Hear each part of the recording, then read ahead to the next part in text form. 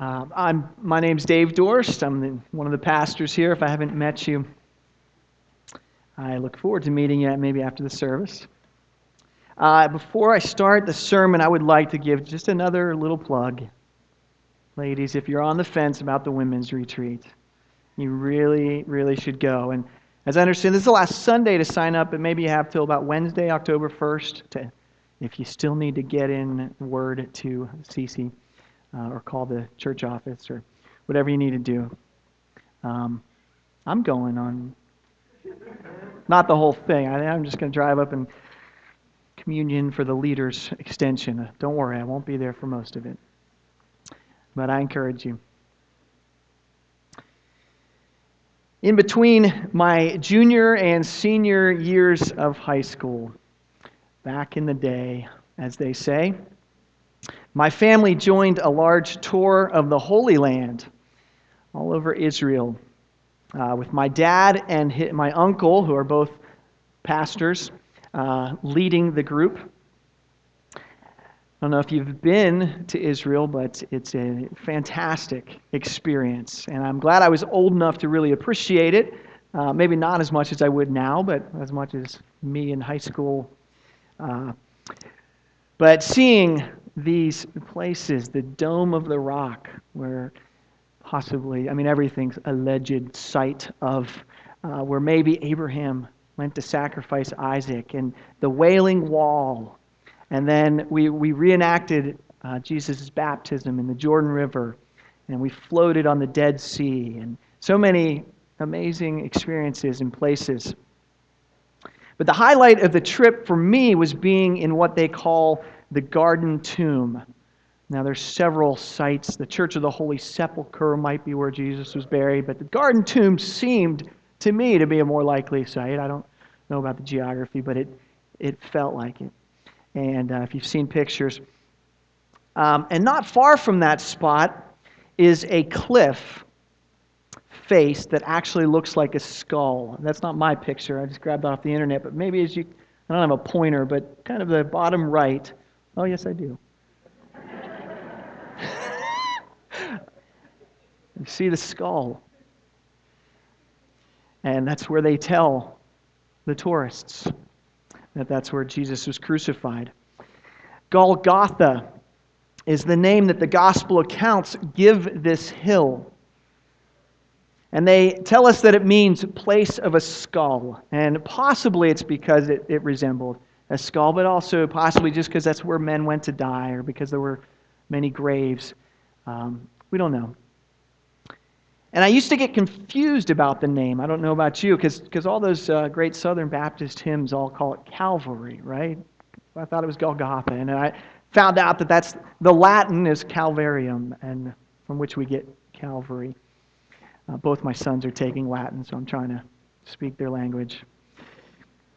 But regardless of what it's called or where it's located, it is the place where Jesus was crucified.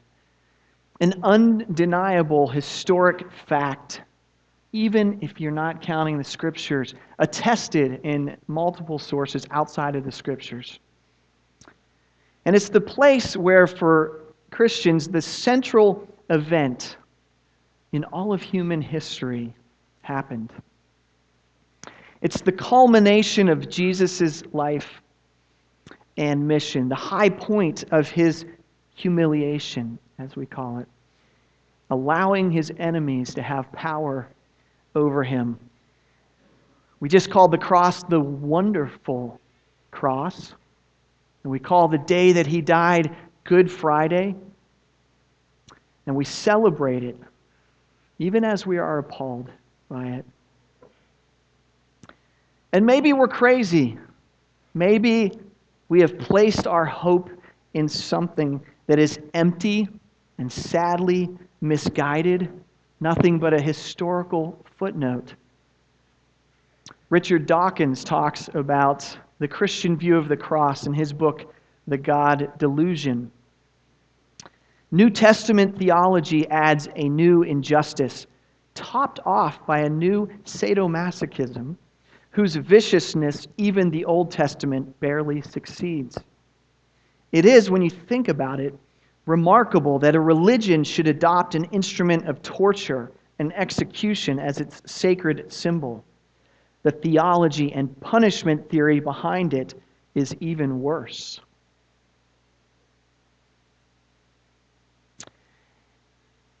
And Richard Dawkins is right, in a sense, that if you're making up a new religion, maybe you'd want to start with a God who doesn't take the form of a peasant, among a tribe that has been conquered by the true world powers, Rome.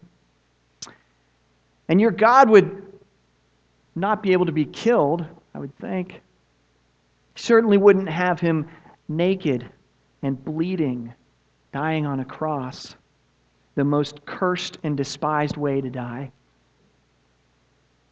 And I think you would figure out a way for your followers of this new religion to do good things to earn salvation, like every other religion out there. You wouldn't leave that to God to make salvation happen for them.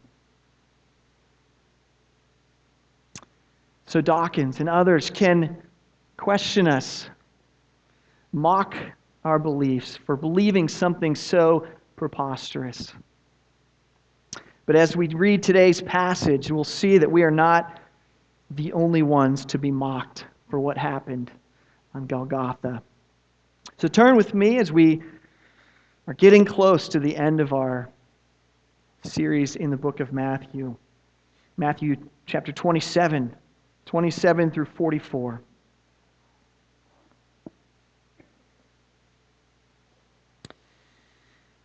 Then the soldiers of the governor took Jesus into the governor's headquarters, and they gathered the whole battalion before him, and they stripped him and put a scarlet robe on him, and twisting together a crown of thorns, they put it on his head, and put a reed in his right hand. And kneeling before him, they mocked him, saying, "Hail, King of the Jews!" And they spit on him and took the reed and struck him on the head. And when they had mocked him, they stripped him of the robe and put his own clothes on him and led him away to crucify him. As they went out, they found a man of Cyrene, Simon by name. They compelled this man to carry his cross.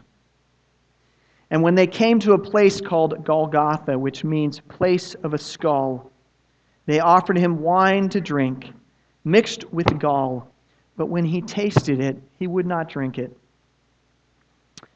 And when they had crucified him, they divided his garments among them by casting lots.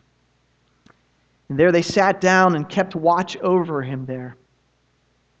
And over his head they put the charge against him, which read, "This is Jesus, the King of the Jews." Then 2 robbers were crucified with him, one on the right and one on the left. And those who passed by derided him, wagging their heads and saying, "You who would destroy the temple and rebuild it in 3 days, save yourself. If you are the Son of God, come down from the cross." So also the chief priests with the scribes and elders mocked him, saying, "He saved others. He cannot save himself. He is the King of Israel. Let him come down now from the cross, and we will believe in him. He trusts in God. Let God deliver him now if he desires him. For he said, 'I am the Son of God.'" And the robbers who were crucified with him also reviled him in the same way. The grass withers and the flower falls, but the word of the Lord endures forever. Lord God, give us wisdom as we study this passage of Scripture. Help us to understand what you were doing and why Jesus was silent and submitted to the cross. Thank you for this time. Open our ears and our hearts. In Jesus' name, amen.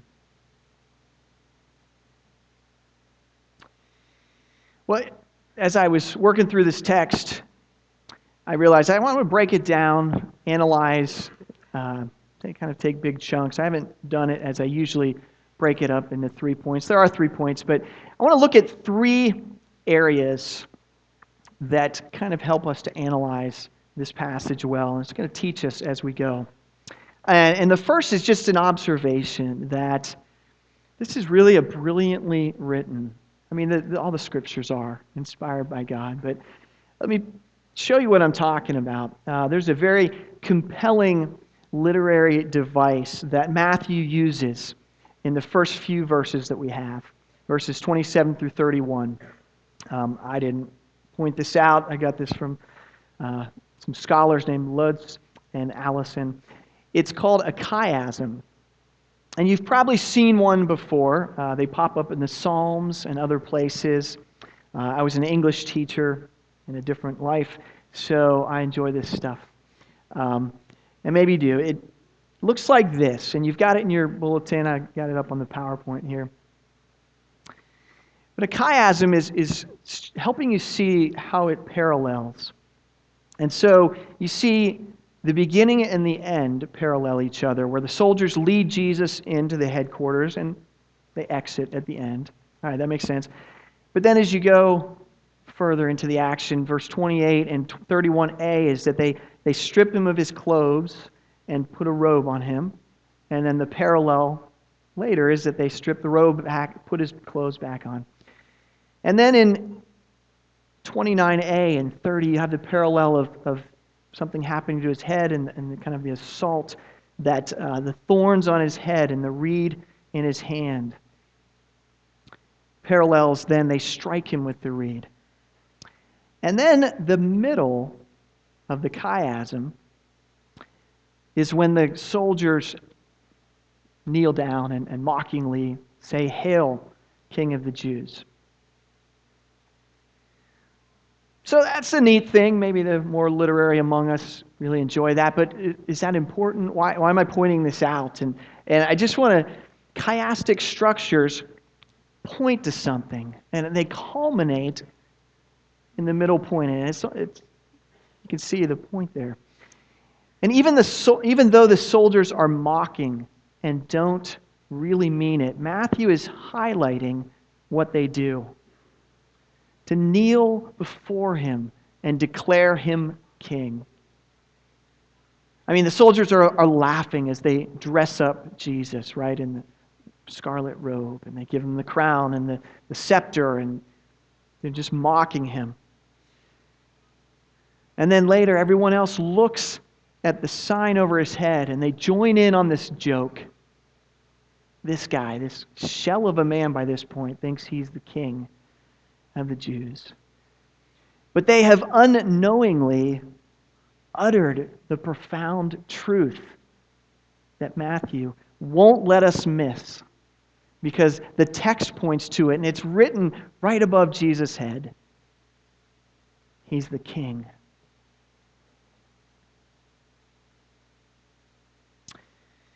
The second area, you really can't understand this text. You can't get far in it until you understand that it's packed with prophecies being fulfilled.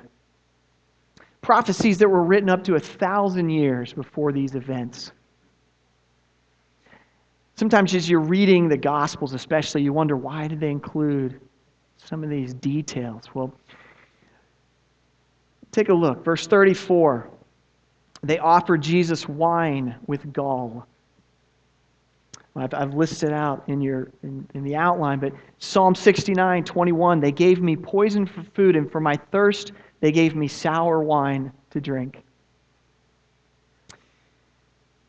In verse 35, the soldiers divide his garments by casting lots. This is an exact fulfillment of Psalm 22:18 that says, they divide my garments among them, and for my clothing they cast lots. Isaiah 53:12 says he was numbered with the transgressors, which is literally fulfilled as he is hung between two thieves in verse 38. Verse 39, Those who passed by derided him, wagging their head. Do you see that phrase? And then as you look at Psalm 22, 6b and 7, scorned by mankind, despised by the people, all who see me mock me. They make mouths at me. They wag their heads. Look at the detail. And finally, the chief priest's taunt in verse 43. Compare how closely worded it is to Psalm 22:8. The priests say, he trusts in God, let God deliver him now, if he desires him. And they're mocking. Psalm 22 says, he trusts in the Lord, let him deliver him, let him rescue him, for he delights in him. Now, the most vital link between Christ's crucifixion and Psalm 22 is going to be in the next passage, next week's sermon. But just to see that the Holy Spirit had inspired men like David and Isaiah to record words that they didn't fully understand in terms of their scope and meaning. But one by one, they fall into place. I mean, Jesus' life fulfilled hundreds of Old Testament prophecies. But just here in these 18 verses, prophecies are fulfilled left and right, none of which Jesus had control over.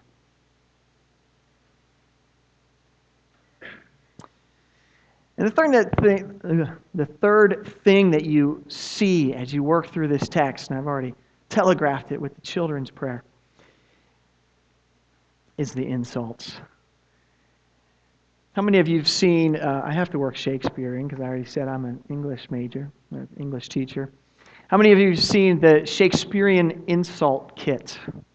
It's not a kit, it's a website, and you've seen this. There's 3 columns, and it's all put downs that Shakespeare used, and so very fancy words. And the fun is to mix and match the different columns. And so you pick an adjective from the first column, an adjective from the second, a noun from the third. And so you come up with things like, you impertinent pox-marked footlicker, or you roguish sheep-biting miscreant. And it just sounds so profound as you're mocking. So I had to bring a little levity in the middle of all of this. But it's human nature to mock others, to put them down. There's viciousness inside of us that takes pleasure in demeaning others, isn't there? For some sick, twisted reason, it makes us feel better about ourselves. And Matthew records 5 groups of people surrounding Jesus who choose this time to heap on the abuses. I mean, look at the timing. They see this beaten, bloody, broken man who's being held to a wooden pole by nails. Can't fight back at all. They choose to heap on the abuse, to add insult to injury. So the first group I've already talked about, the soldiers and their brutal sport with Jesus in the first 5 verses. The second, you may have skipped over, but Pilate's sign in verse 37, King of the Jews. The other Gospels tell us that it was written in 3 languages, Greek, Latin, Aramaic, to just try to get the widest audience so that everyone could see it, understand it. The sign is mocking the charge against him. I mean, that's what they put over the criminal's head, is what he was charged with.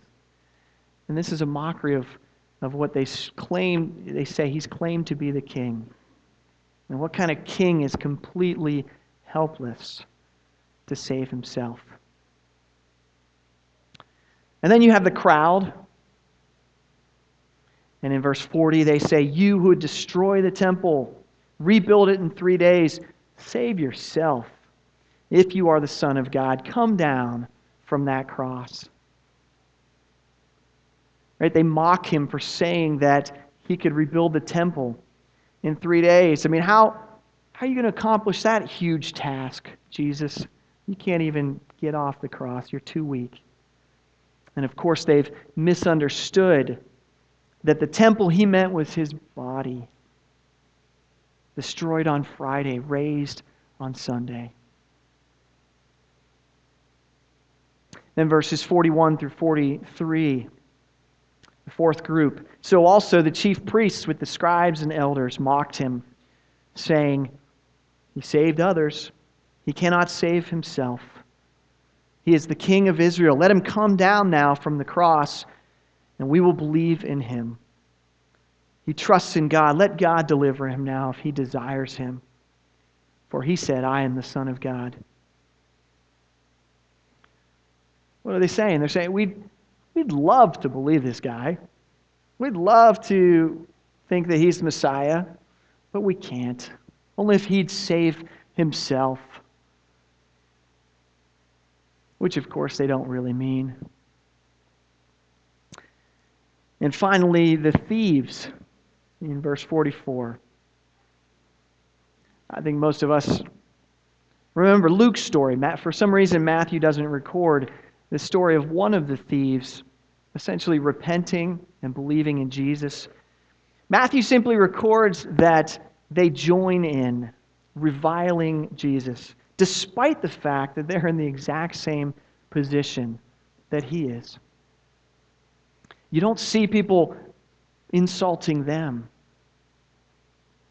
All the abuses to Jesus. And Matthew seems to be saying every part of Jerusalem's society, respectable and not so respectable, have contempt for this Jewish Messiah. So what's Jesus' response? I think it would have been very easy, understandable for him to calmly explain to everyone who was muttering these insults that there would be quite the payback someday. That, as a matter of fact, he was and is the King of the universe. And to paraphrase Bill Cosby, I brought you into this world. I can take you out. He could give them a peek into the final judgment and how they would be begging for mercy on that great and final day. That's what I would have done. But 1 Peter 2:23 summarizes his response. When they had hurled their insults at him, he did not retaliate. When he suffered, he made no threats. Instead, he entrusted himself to him who judges justly. And that's the key here.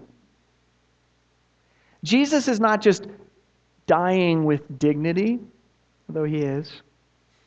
He's not just resigned that there's nothing he can do, and he's just giving up. No, he's actively submitting to God's plan. And even more astonishing, Luke tells us that Jesus meets their abuse by saying, "Father, forgive them, for they know not what they do." Now, there's only one person in this passage who is not mocking Jesus.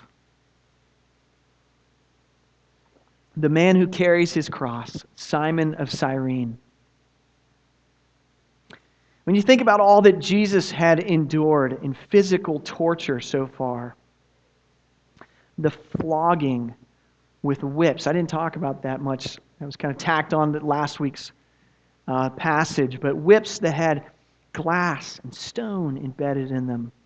And often flogging would kill a man alone. But throw in the beatings, the punches, the thorns, not to mention Jesus hasn't slept. And so then you throw the cross on his back, even if it's just, as most of the commentaries said, just the horizontal beam. And make him walk maybe a mile out of town. He can't do it.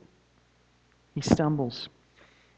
And Simon is standing in the crowd, and apparently the Roman soldiers can compel anyone they want So they grab Simon, press him into service, probably unwillingly. And I thought it was fascinating that his name is Simon, because the other Simon, Simon Peter, has just denied the Lord and abandoned him when it was time to follow Jesus. This Simon walks with Jesus, helping him bear his load. Mark 15:21 gives us a little detail about Simon, that his children's names are Alexander and Rufus. Why would he give us that detail? I mean, who cares what his kids' names are? Unless the original readers of the gospel would recognize them. It seems most likely that Simon or his children and his family became believers and became part of the church. And so there's that note, and they would hear that and say, I know those guys. But in this passage, you're either mocking Jesus or you're carrying his cross. There's no in-between neutrality. There's no polite indifference. It's black and white. Choose to scorn and hate him, or choose to identify with him, to walk with him. Jesus has already taught in Matthew that his followers must carry a cross. And Simon is the visual picture of that.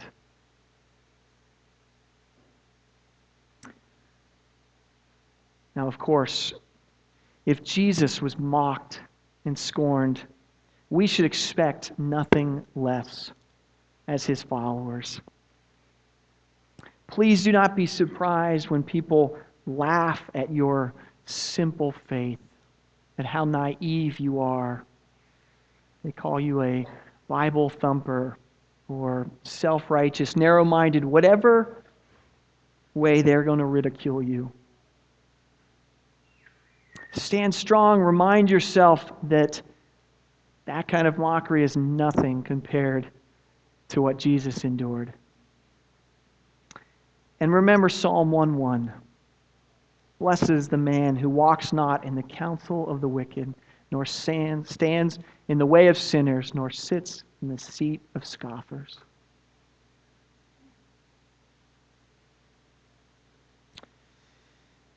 In the 1870s, way back, there was a man named Shamel who commanded a resistance group, a guerrilla army, you could call it, that was fighting against the Czarist regime in Russia.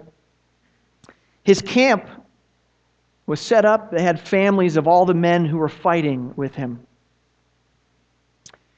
The morale, the organization of the camp was slowly breaking down, and a rash of thefts occurred. So Shamel had to lay down the law and take control as the leader. He had to announce that there was a penalty for stealing. 100 lashes. And before long, the first thief was brought before him. It was Shamel's own mother who had been caught. And so he shut himself in his tent for 3 days because he knew that he had to keep his law and punish lawbreakers, or else no one would respect those laws. But who could bear to order his own mother be given 100 lashes? And when he finally appeared, he was resolute.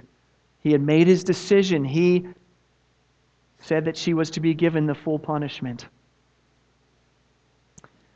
But after the first 3 lashes, he removed his mother and he placed himself where she had been and ordered that they continue the whipping on his back. You see, Shamel had figured out how to keep the requirements of his law. but also to keep the requirements of his love, though it cost him dearly. And that is what God the Father accomplished through the death of his Son, through the cross. Sin must be paid for with death. And God, as the perfect judge, must punish sin. Scriptures say he will by no means let the guilty go unpunished. But God has done the most amazing thing in standing in our place, sending Jesus to take our punishment for us. Quoting from two of the songs that we sang earlier, "Yet by your wounds our salvation has come. Yet by your suffering our freedom is won." And then the other one, "The wrath of God that I deserved is poured out on the innocent. He took my place, my soul to save. Now I am his forever." Good job, whoever picks the songs. Such a coincidence. Actually, I was speaking at Patrick Henry, and I sang a little Johnny Cash, so they were probably cringing, hoping I wasn't going to sing.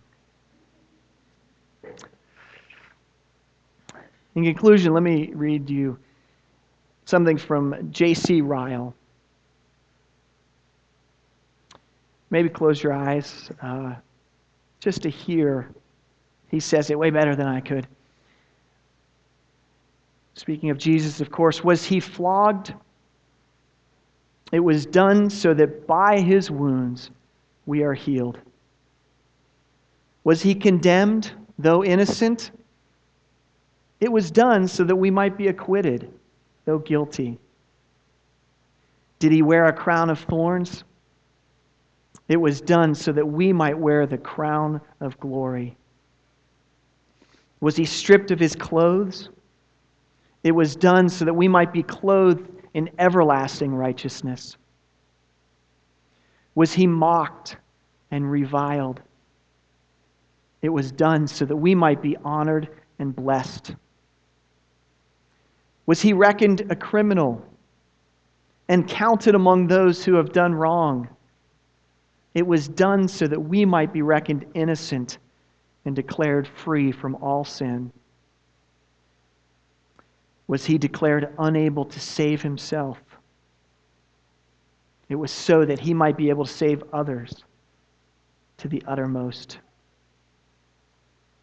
Did he die at last? And that, the most painful and disgraceful death, it was done so that we might live forevermore and be exalted to the highest glory.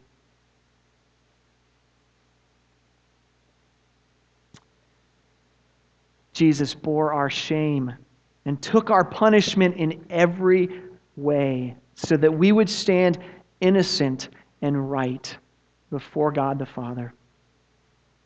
The mockery and insults that Jesus endured for submitting to death will turn into something else.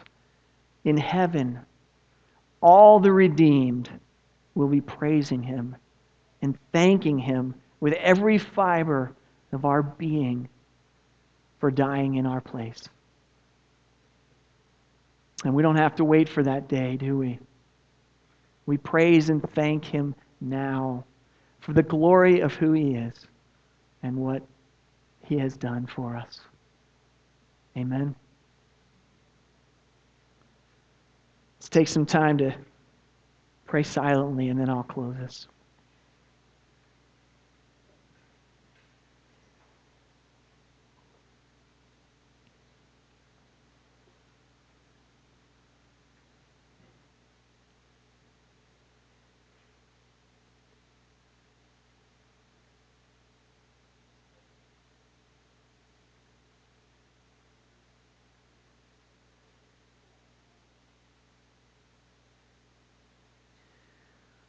Lord Jesus, thank you for being obedient to to death, even death on a cross. Thank you that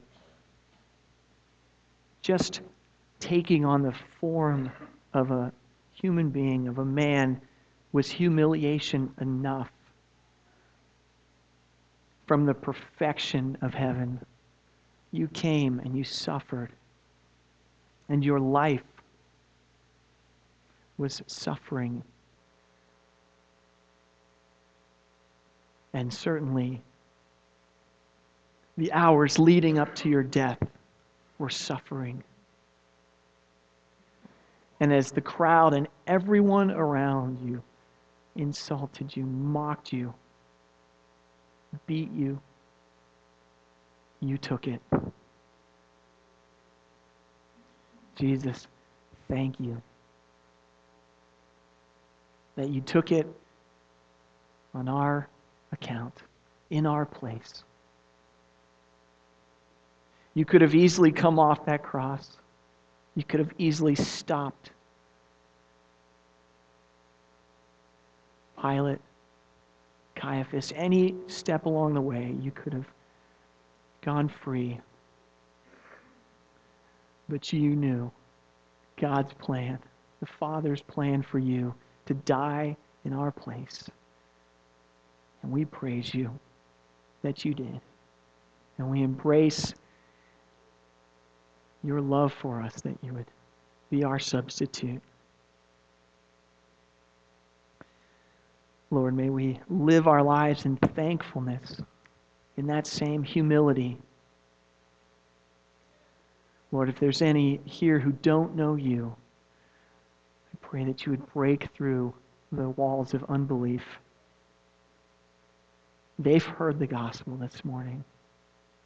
I pray that they would embrace it. Read the scriptures deeply. God, thank you for this scripture, for all of Matthew as we work through your life. May we stand in awe once again. So we lift all these thoughts, prayers, praises to you. In Jesus' name, amen. Let's close with a song of doxology from Romans 11. Hear the benediction from Jude. But you, beloved, building yourselves up in your most holy faith and praying in the Holy Spirit, keep yourselves in the love of God, waiting for the mercy of our Lord Jesus Christ that leads to eternal life. Amen.